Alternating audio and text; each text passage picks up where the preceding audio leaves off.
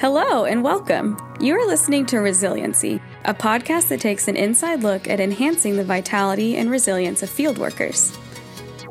From experts in member care to frontline field workers, our guests will bring you their experience, their lessons learned, and always something practical you can take away and use to increase your resiliency in cross-cultural life and ministry.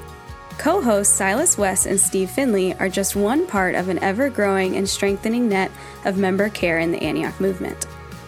They want to see Matthew 24:14 happen and do everything they can to help field workers have the kind of resilience that enables them to make it for the long haul. Hey listeners, welcome to another episode of Resiliency. We're so thankful today to have with us our guest, Rachel Keener. And Rachel is from Los Angeles, California. She is a psychologist there at a university. And she's also a member of one of the Antioch Movement churches called Epicenter. And Rachel, welcome to Resiliency. Thank you. Thank you so much for having me. Wow. I mean, it's exciting. You know, you were one of the first people that we asked. We did a trial run of Resiliency with a number of people just to say, hey, people, here's an idea that we have. And here's Silas and I doing our initial introductory episode. And we asked you guys for some feedback. And when we did that, it was actually your sister, Carol, who informed us that you have quite a background in resiliency training in different areas, including both with the U.S. Army and the U.S. Air Force. So why don't you tell us a little bit about you and also about that? Sure. Well, as you already said, I work at a university counseling center. Mm-hmm. And one of the perks of that is that we do get to take a sabbatical. And so in 2014, I was due for my sabbatical. And I had to figure out something I was going to study during that time. And I had gone through a personal tragedy in 2011. And so I was dismayed that my own resiliency wasn't what I wanted it to be. And so I decided I was going to study resiliency during that time. And so as I was preparing to go on sabbatical, my brother is in the U.S. Army. And he had access to get me in for their Master Resiliency Training program. And so right before I left for sabbatical, we had an event at the university for our veterans. And I happened to have a conversation with the U.S. Air Force chaplain, who was so excited that I was going to be studying resiliency, and he wanted me to come on board with the Air Force to increase their resiliency because with all of the armed forces, there's been such an increase in suicides. Mm-hmm. And so he got me to on board with them, and I was volunteering with them from 2014 until 2017. Wow, Rachel, you spent a sabbatical season just learning about diving into this topic of resiliency. I think you gained some expertise probably in your studies, but then you gained experience with these military branches. So why don't you just tell us about it? What did you learn about this topic of resiliency? Well, I learned a whole lot, but today I'm really just going to focus on the topic of exercise. Okay, that's There's awesome. Many different aspects of resiliency. And first of all, I just want to recognize that everyone already knows that we need to exercise. Mm-hmm. That's very much out there. Not all of us do it, though. No, but I heard that Silas just joined the Y here in Waco, so that's exciting. Susan told me. That's very exciting. Yes. That's wonderful news. I joined so that my wife could go and exercise. Okay, back on topic, Rachel. Tell us about it. Okay, well, as I said, everyone knows that we need to exercise. It even goes back to 400 BC. Hippocrates said, eating alone will not keep a man well. He must also exercise. But I know that, just like you said, we need encouragement to do the things that we already know to do. And so today I want to share with you some research regarding why exercise is such a helpful thing to do. And some of you already, you have a great exercise program, and this is just to encourage you to continue. And for others of you, this may help you to kick it up a notch. To do that, I'm going to share with you some of the behind-the-scenes science of why exercise is so amazing for the body and the brain. In fact, I will say that it is the best medicine that God has given us if we will only do it. Yeah. So first of all, a little science lesson on telomeres. So telomeres are the DNA protein structure caps that surround each of the chromosomes and protect the chromosomes. It's kind of like the plastic around your shoelace so that it doesn't unfray and unravel. So this is vital for protecting the information of the chromosome.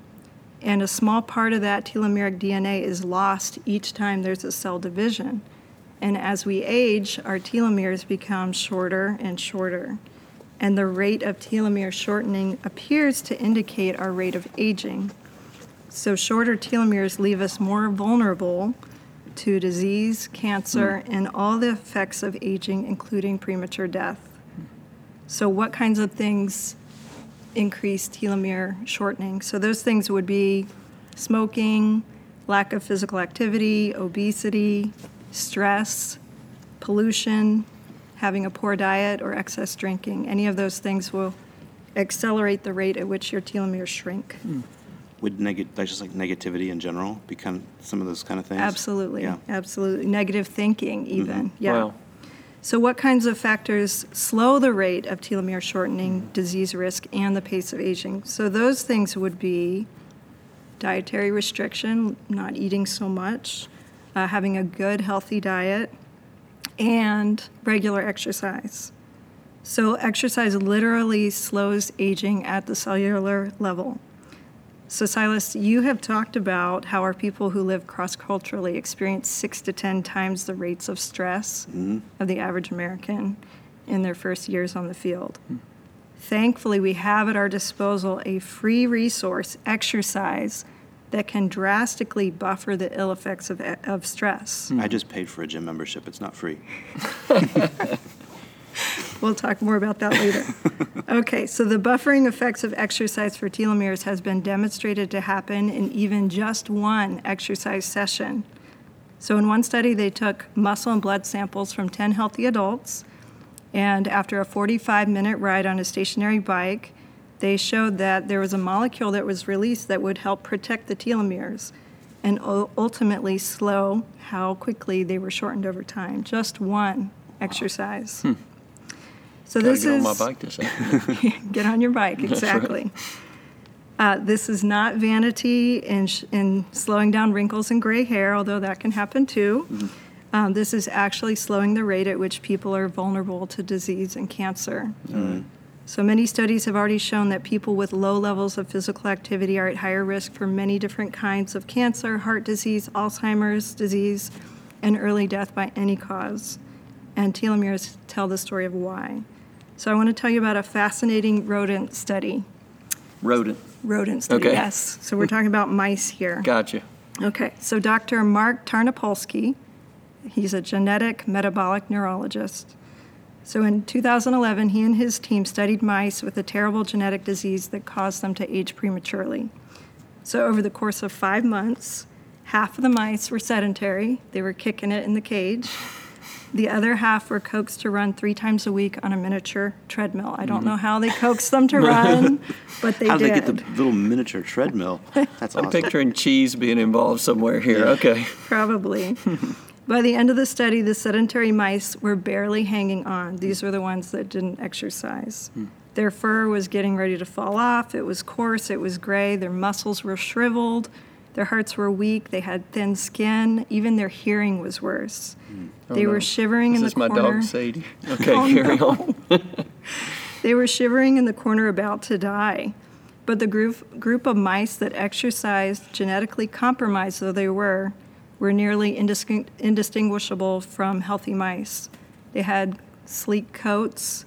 They ran around their cages. They could even reproduce. 3 times a week, that's all they exercised on the treadmill. They were able to completely prevent the premature aging in the animals. Fascinating. Well, So Tarnopolsky has seen something similar with his ill people patients. He said that in the past 25 years, he has seen that by far the best treatment that people with genetic diseases like muscular dystrophy can do is engage in exercise. He's seen far better results with exercise than with gene therapy. He's even so bold to say the most effective therapy available to my patients right now is exercise. It's incredible. Wow. And this is true not just in cases of rodents or those with genetic disorders, but there's a study out of the University of Birmingham that shows that people who had a lifetime of regular exercise, so these were amateur cyclists, drastically slowed down the effects of aging. They had the same levels of aging, the same immunity, the same muscle mass and cholesterol levels of young people. And these were people in their 50s through 70s, just for consistently over time exercising. There's also a study that showed that people who are sedentary for 20 years of their lives, so a couple decades, their risk of early death was doubled compared to people who were active. But there's good news in there. So the good news is that people who started exercising later in life could kind of combat that so that the effects were not so bad. But the bad news is people who had regularly exercised when they were young and stopped lost the benefits of the exercise that they had done when they were young. So it really is how you finish, which is an interesting principle. So we're talking about not necessarily having to increase cardio rate, or are we talking both muscular and cardio as far as sort of what would qualify for some of these? Getting your heart rate up. Yeah, getting your heart rate up. Getting your heart rate up. It is recommended 150 minutes per week. 150 minutes per week. And if you're going to go vigorous, you could get it down to 75. So if you just use moderate exercise, it would be 150. If you're going to exercise vigorously, you could trim it down to 75 minutes if you're really on, if you don't have time. Well, let me ask you a question. Yes. Then. Yeah. I know, just from my own experience as a counselor, I know that our brains are affected by trauma, by stress, and all of that. So when we're looking at that what you were talking about, how is our brain affected by exercise? Just as stress can shorten our telomeres, it can also shrink our brains. Yeah. So depression, stress, any of that negativity actually works to shrink our brain, specifically our hippocampus, which is where we have new learning. And that's the bad news, but there's good news. Which is why people who are feeling a lot of stress would say, like, they're at school or something, like, I just feel like I can't focus today. Right.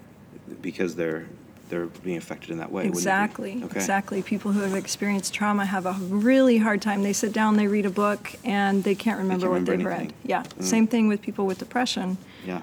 They're not able to focus. They're not able to concentrate. They're not able to retain the information. So. Wow. Okay. No, I see this a lot at the university. Students will come in and they'll say, I sit down, I read the same page 3 or 4 times. I'm not taking in any of the information. Okay, so I have another study to share with you. This was with older adults, 120 older adults. They split them into 2 groups. I thought you were about to say 120-year-old people. Okay, go ahead. They split them into 2 groups. They had half the group do 40 minutes of stretching 3 times a week where they did not raise their heart rate.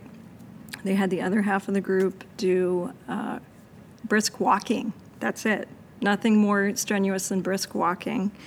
3 times a week, 40 minutes. And after a year, they measured their hippocampus, and they saw that the people who had done the stretching, which is great, but they didn't get their heart rate up, they actually lost 1.4% of their hippocampus. So at age 30 and beyond, we lose about 1% of our hippocampus every year, unless we do things to negate that. So the people who walked 3 times a week, 40 minutes at a time, they actually gained 2% volume in their hippocampus. And they increased their memory performance. They gave them some tests on memory. So that's encouraging news right there. Another buffer for losing hippocampus volume is learning a new language, which our people are doing. So learning a new language, doing exercise, these are things that can actually increase your hippocampus. You don't want your hippocampus to shrink. That can lead to dementia and different problems as you age. So.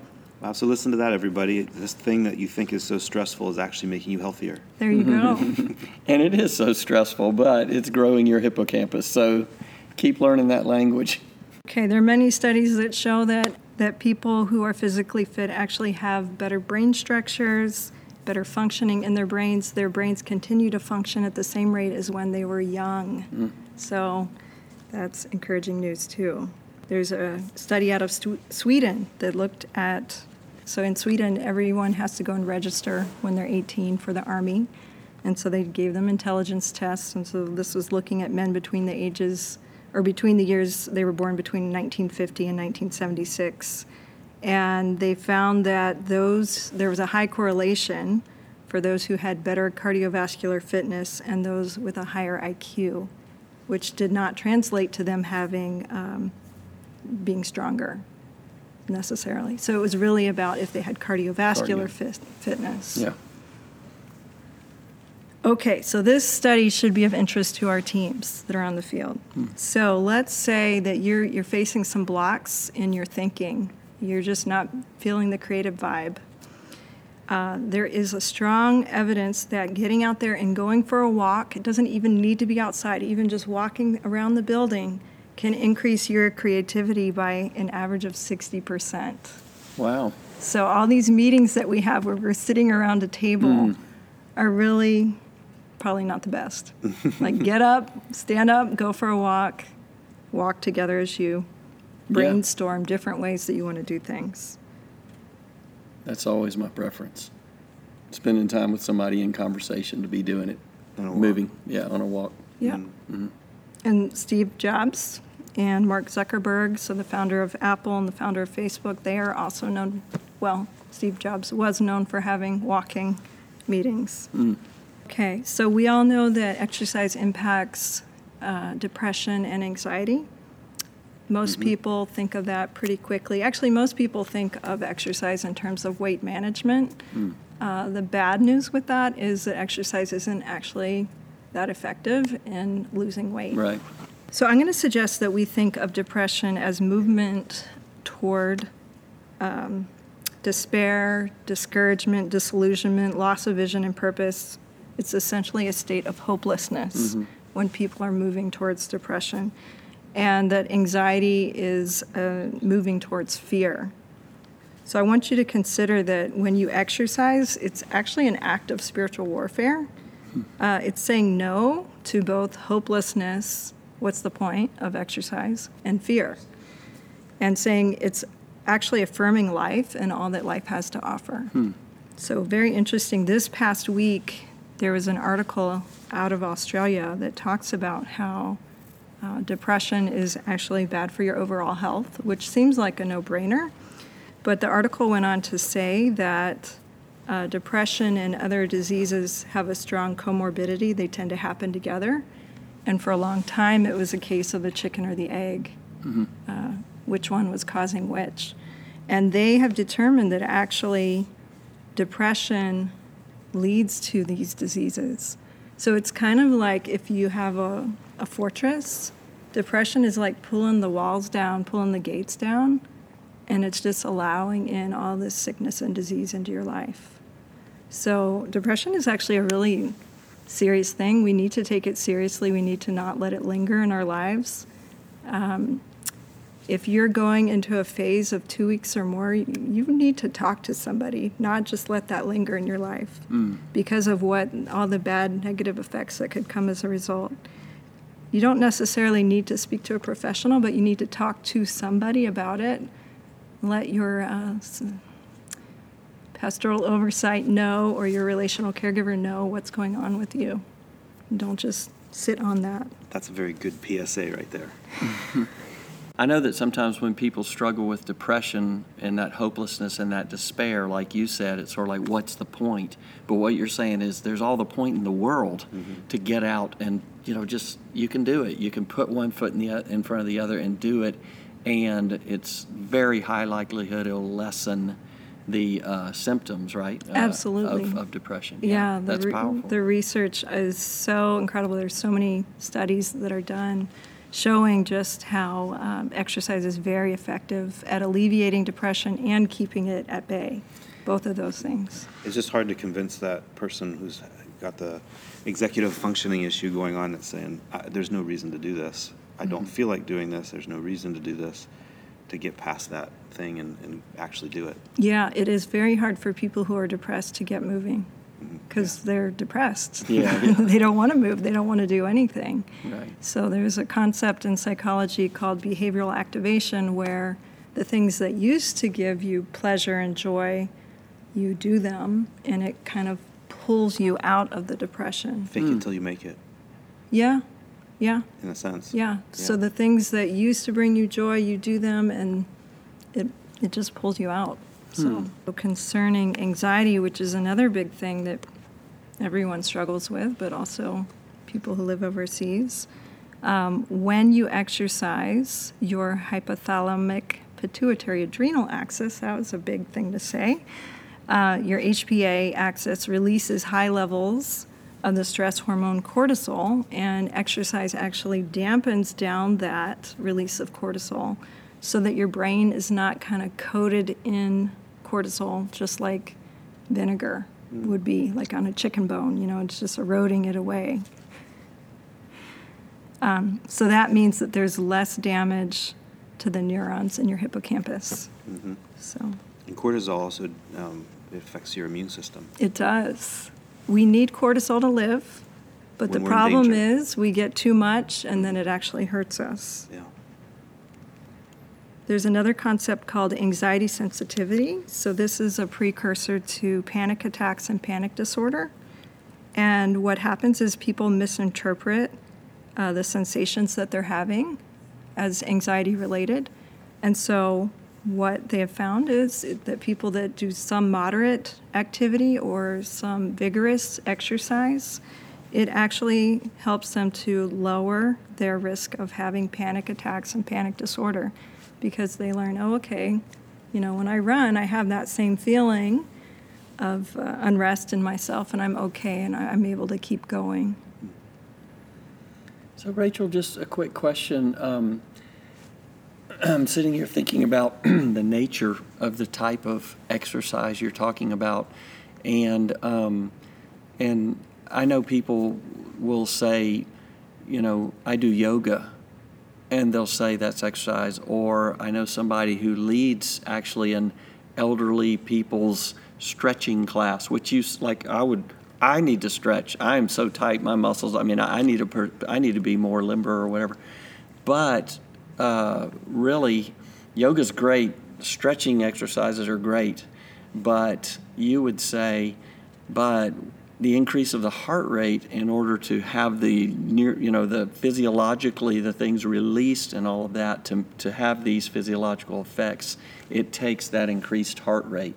So I'm just kind of thinking about the listener and myself, not discounting yoga or stretching or whatever else, but not having the mindset of I am exercising. It's more like you're stretching or whatever it may be. Preparing to exercise. Yeah.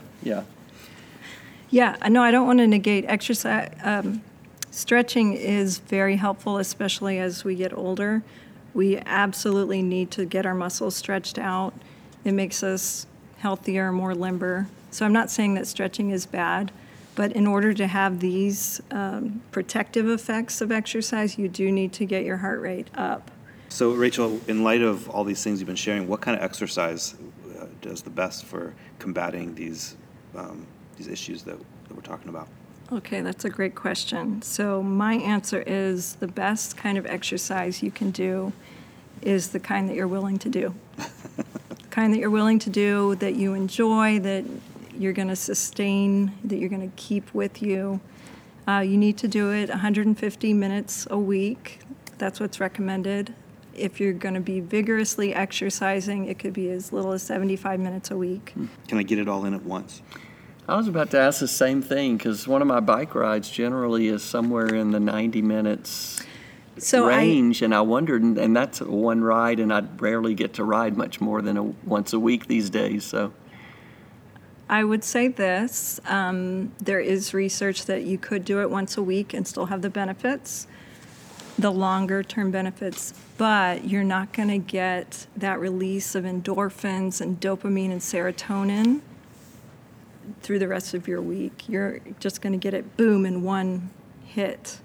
And if you spread it out, or if you include more during the week, then you're going to get those feel-good endorphins coming more regularly. So, but if you're pressed for time, the only problem with that, I would think, is if you're a weekend warrior, you could injure yourself more easily. Thank you for calling me out. So, Rachel, are there any resources you'd recommend for people who are living in locations that might not have as much, access to gyms or to personal trainers, or even the ability to go outside and exercise? I know that's not even possible for everybody listening today. So, what do you recommend? I really think that the sky's the limit for what you can do if you're willing to be creative with exercise. I don't think you need to have a gym. You don't need to be able to go outside. If you just have a very small area, you can even do that. Use your body weight to do the exercises that you want to do. So I can think of a few examples where space was really limited. I read a book called Resilience, the Science of Mastering Life's Greatest Challenges by Southwick and Charney. And they looked at POWs in Vietnam who just had very small cell space, but they made it a top priority to exercise every single day. And they were in a jail cell. Mm-hmm. And I think of an example from my own life. I've traveled many places around the world. Once I was in Malawi, Africa, in a hotel, and I didn't want to wake up my roommate, so I went in the little 3x3 foot bathroom, and I just played my music and I danced in that small space. So if you're willing to be creative, there are ways that you can exercise anywhere in the world that you are. Now, of course, there's so many resources if you have access to the internet. There are workouts on YouTube. You could look up high-intensity interval training workouts that give you a whole host of workouts that you can do where you can get in a really vigorous workout in a short period of time. Mm-hmm. All of that can be found on the internet. The possibilities are really endless. Yeah. Sounds like, Rachel, that the D word here is the key. Just discipline, or just do it. Just to hear you talk about being in Malawi and choosing to do that, it's obviously like it's a high value for you. Huge. Yeah, it's a huge value for you, and you're disciplined. You're kind of like, I'm going to do this because I know the benefits of it. And what are like? Let me not speak for you. I can tell that you would say, I'm going to do it because I know the benefits. Because you just spelled out study after study that talk about the incredible physical benefits and mental benefits and emotional benefits. But what are some of the other things that have caused you to say, I'm going to exercise, and therefore you're making yourself a more resilient person through doing it? I think the biggest thing for me is I just feel so much better when I have exercise consistently in my life. I try and exercise every day, but it doesn't always happen. There's some days where I'm just not able to do that. But I try and get in whatever I can because I know it just makes me feel so much better. It helps me manage my stress. I have a very stressful job. It makes me feel better about life. And I know it's good for me. Before I delved into the research, I didn't realize how good it was for me. But now that I know, I'm all the more convinced this is going to be something that I do the rest of my life. As much as I possibly can. Yeah, that's awesome. Well, Rachel, as we bring this interview to a close, what's the one thing that they need to take away from this? I would say get moving. Any movement toward exercise is better than nothing. The current recommendation for exercise is 150 minutes of moderate exercise per week or 75 minutes of vigorous exercise. More is better, but some is better than none. That's good. Yeah.